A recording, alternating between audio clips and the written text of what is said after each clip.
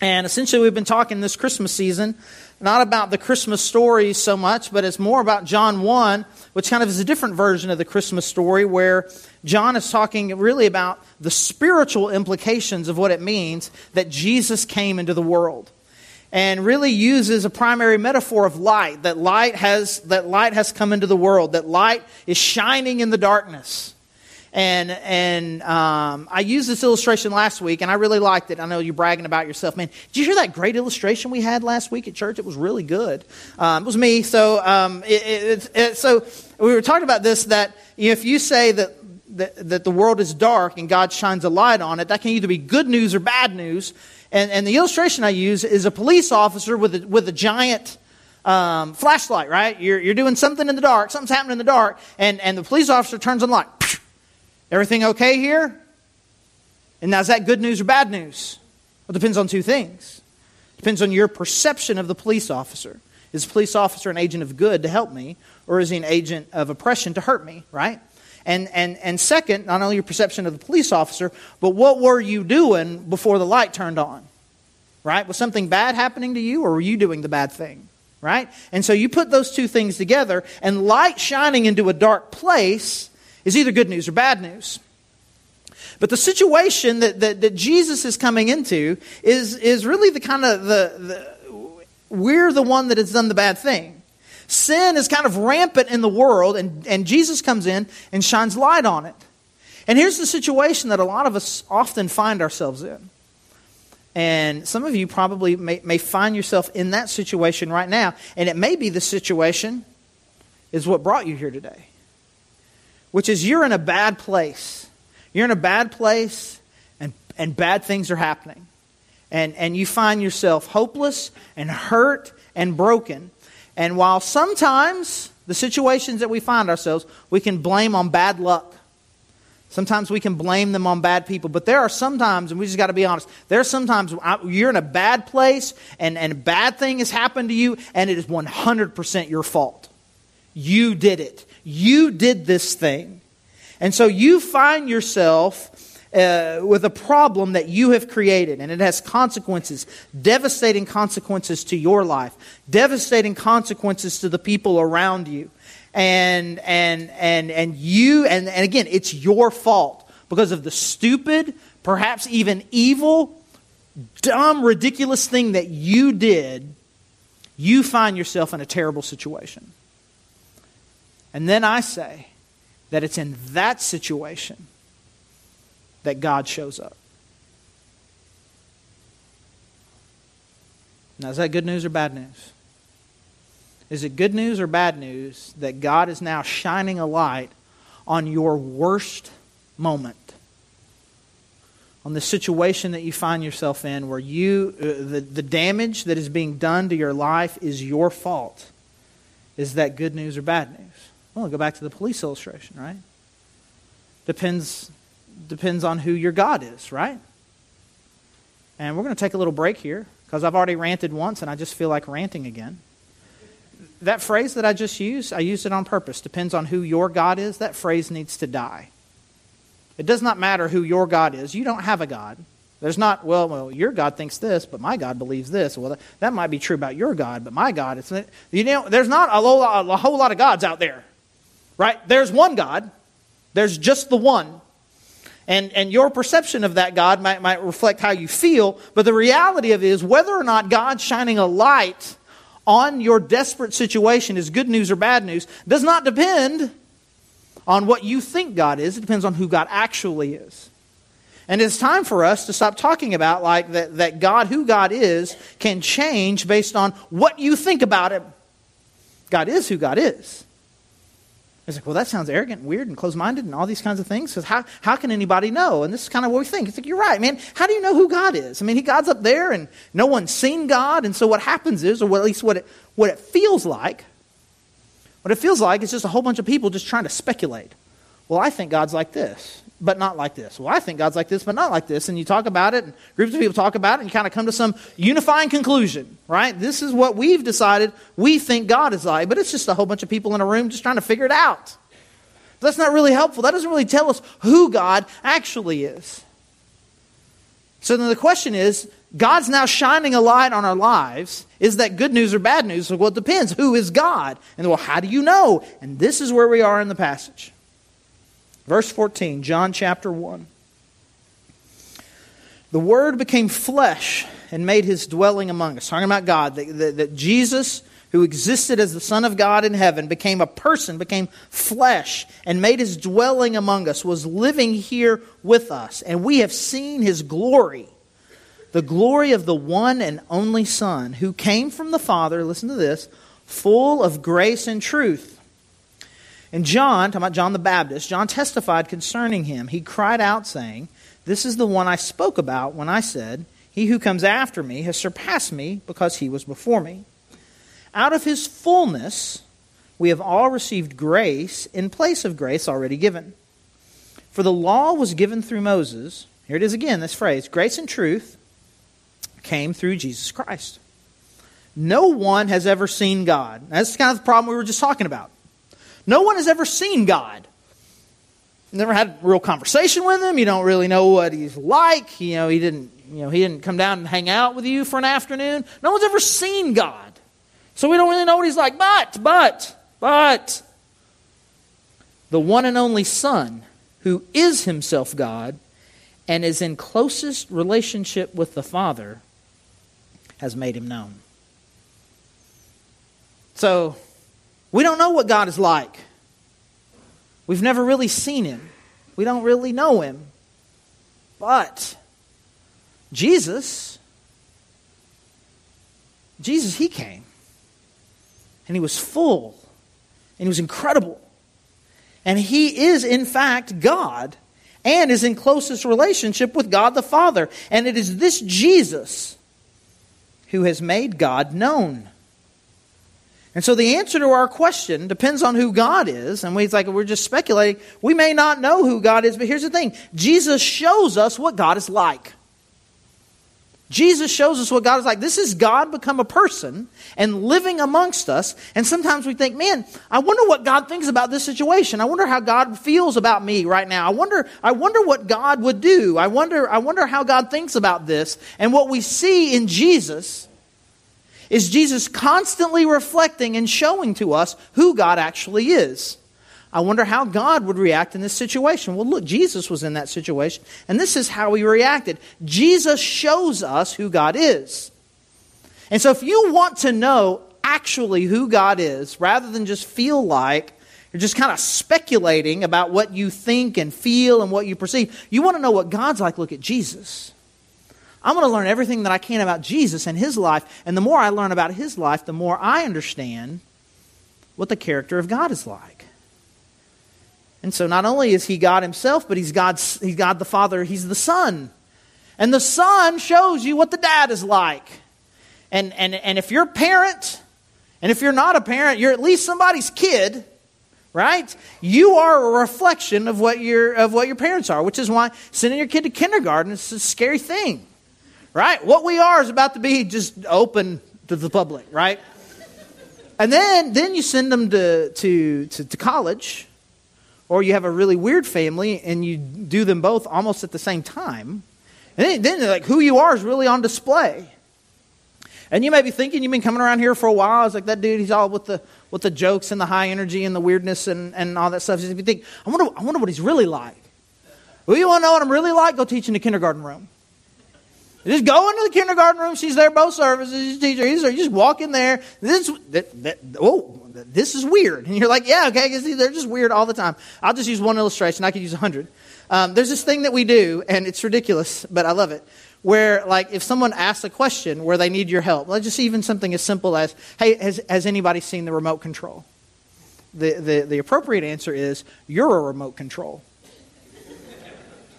Which is both stupid and completely unhelpful, right? I mean, there's just nothing to it. It's like, you want it to be funny. It's not meant to be funny. Maybe it's a little bit funny. It's just dumb. It's just dumb. Just a dumb thing that you say. You ask a question and the answer is you're that thing. And you're like, now I still don't know. And now I'm mad at you because you're ridiculous, right? And so the first time I heard her do that was a couple of months ago. And I'm like, this is one of the greatest days ever, right? Hey, sweetheart, where are your pajamas? Dad, your pajamas. And I'm like, It's great. right? And I've had the opportunity on 2 different occasions already this week to take different daughters to see Star Wars.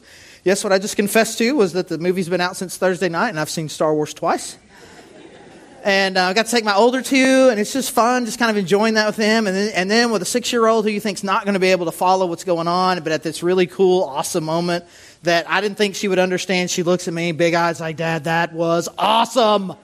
And it was so cool. And we just got to, and you know, it just, again, it's just kind of cool. So you see this in your kids. And so your kids show you what you're really like. And so we wonder, sometimes I think we wonder too much what God is like. We speculate too much what God is like. When Jesus shows us what God is like. You know, and so you study Jesus and you think, man, there was this one situation where these people were selling the animals that you needed for sacrifices, but they were doing it in an unfair way. And Jesus got really mad. And it said that he sat down very calmly and made a whip. Jesus made a whip. Like made a whip. And then started turning tables over and talking about how awful they were. Cracking that whip and driving them out. But we also have this story of Jesus where he's doing this teaching and these kids are trying to come hang out with him and people are like, get away, man. He's Jesus and you're kids. And he's like, why would you ever keep kids away from me? I love kids. And he's in there playing with kids. So you get these 2 completely different pictures. You've got this Jesus who seemed to love hanging out with prostitutes. And who hated the most religious people he knew. I don't know what that says, but it says something. And whatever that something is, you better figure it out if you're the most religious person you know.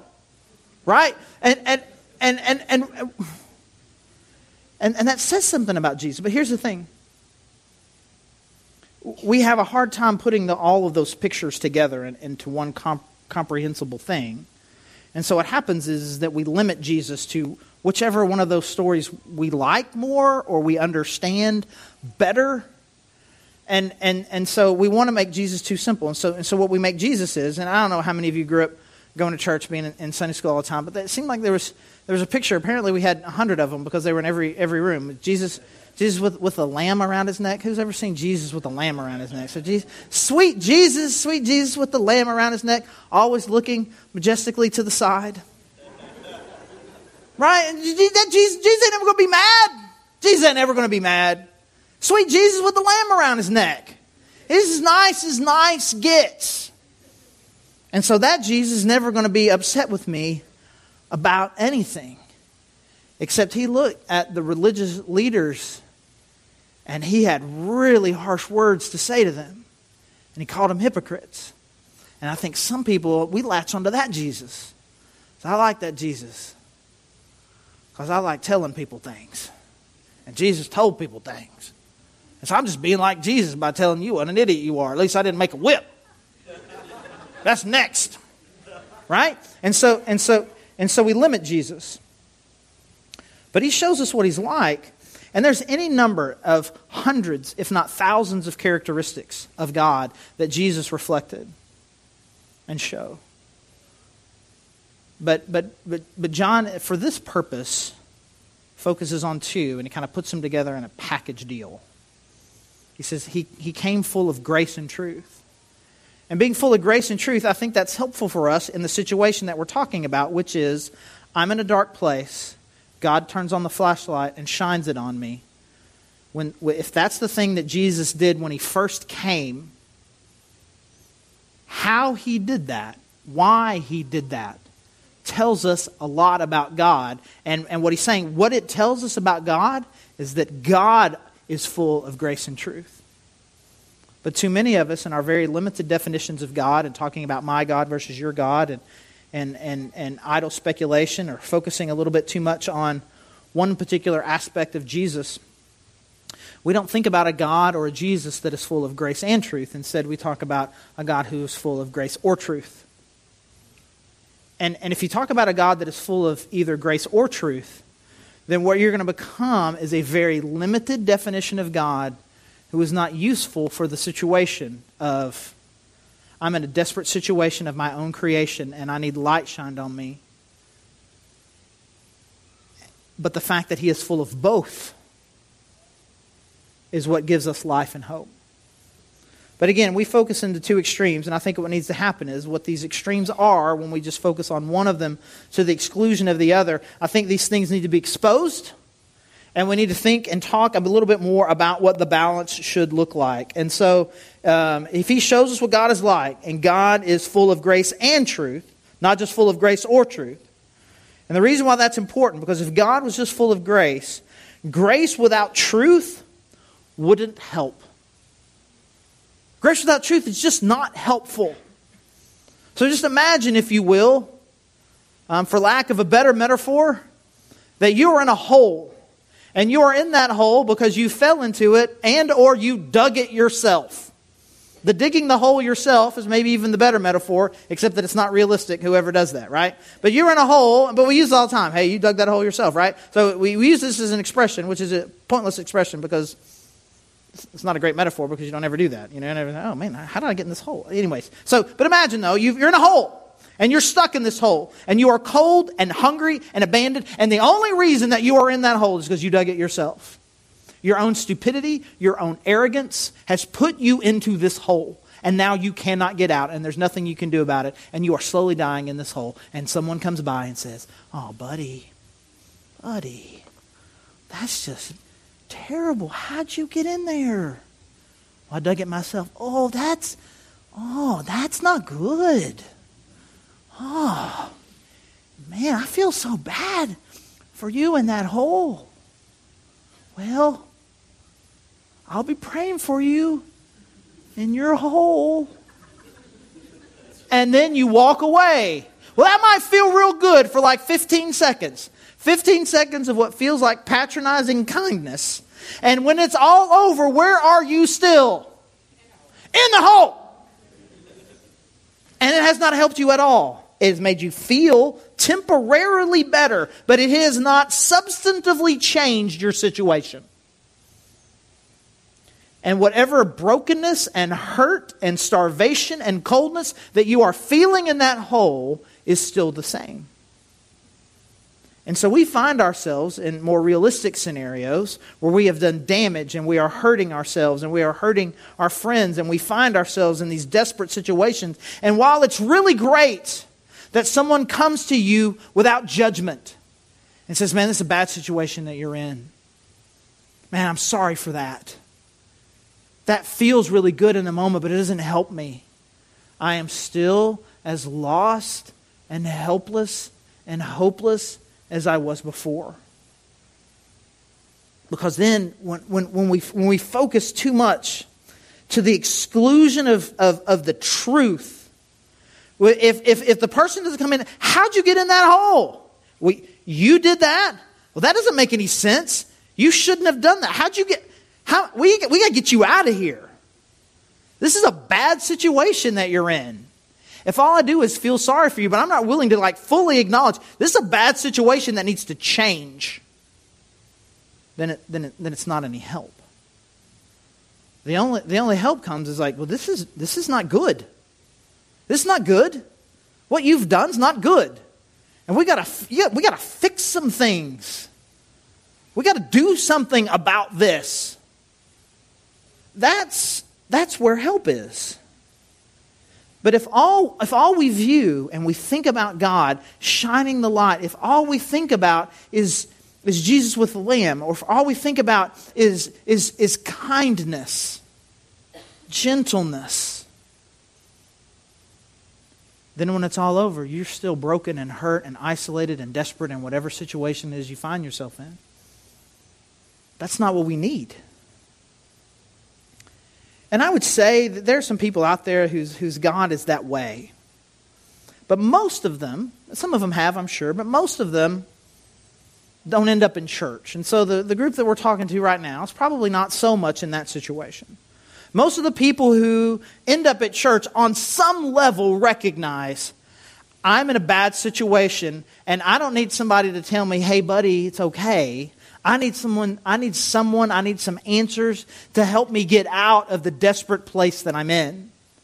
But the problem is what we find in that situation is that we jump to the other extreme, which is this: that truth without grace in God would be devastating. It'd be devastating. So you're in this place. And you're hopeless and broken and lost and starving. And God comes and says, you got what you deserved. I told you to not go in that hole. I told you to put the shovel down. And now there you are. Deal with it. And then he walks away. Ain't nothing that was said right there that you can argue with. No, it isn't. I didn't dig it, shovel the dirt. I didn't do it. Oh, you did it. Oh, you did it. Yeah, you're right. Not on purpose. Yep, on purpose. But I'm sorry, but no, you're not. Oh, that's true. Just true. And it's soul crushing if that's all that's true. In a very different way, that's not helpful either. And here's the reason why I think most of us struggle with a God that looks more like that, who God shining a light on your desperate situation just feels like someone angry yelling at you. What did I say? We know about God because of Jesus, because Jesus is His Son, right? Right. So we learn about God through Jesus. And how do people around us learn about Jesus? By watching us. And most of us, unfortunately, when we shine light on people in bad situations, that's who we are. I told you. I told you that was going to happen. That was stupid what you did. What's wrong with you? And then you claim spiritual backing for that, right? I'm just being like Jesus. I'm just Jesus at the temple with a whip. Telling truth. God values truth. I read it. It's truth. I'm just being an ambassador of truth. But that's not what this says. But that's who we're showing the world to be. That's who we're being to each other. And we think that somehow that harsh truth without grace is going to do anything other than crush the soul of the person in the hole. And that's just not what God did. That's not what God does. That's not what Jesus did. And we see that. We see it over and over and over again with Jesus. He hung out with who that society would have considered some of the worst people. And He met them in their brokenness with compassion and the way out. And that is what we celebrate at Christmas. That the God of the universe has come. He has looked at you in your darkest place. And He comes with compassion, but with an honest assessment of your situation and hope for the way out. He's not looking at any of us and saying, it's not a big deal what you did. It is a big deal what you did. You already know, though, that it's a big deal what you did. And God agrees. And He sees it. And the consequences of what you're doing. And they're real. But He comes with compassion. He comes with grace and truth. And He looks at you in your worst, in your darkest, in your most broken hour and says, and there is a way out. And that way out was described just a couple of verses before that we talked about last week.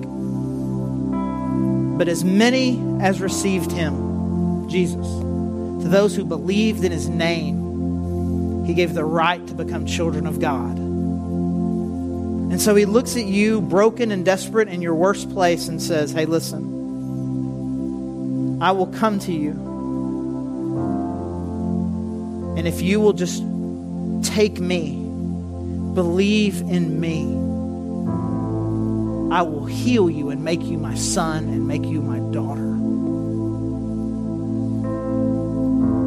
And so there are some of you here who've never really done that for the first time. You've come here looking for hope and you've come here looking for answers. Or maybe you've just come here because it's kind of what you do at Christmas. But what we hope that you'll find here is the grace and truth that is found in God through Jesus Christ. An honest assessment of that the sin that you have committed is of your own doing, and the consequences that you're living out are your fault. Not minimizing what you've done, but bringing hope and healing and grace to it. And if you will just receive Jesus. This God, he became a person, and he is yours to receive, to take. I will take who he is. I will take what he did. I will believe in him. I will believe in his name, and I can be healed. And there are some of you who have never done that once, and it's your time. It's your time to do it. To say that I'm going to fully embrace Jesus and the forgiveness that he offers through his life and through his death on the cross.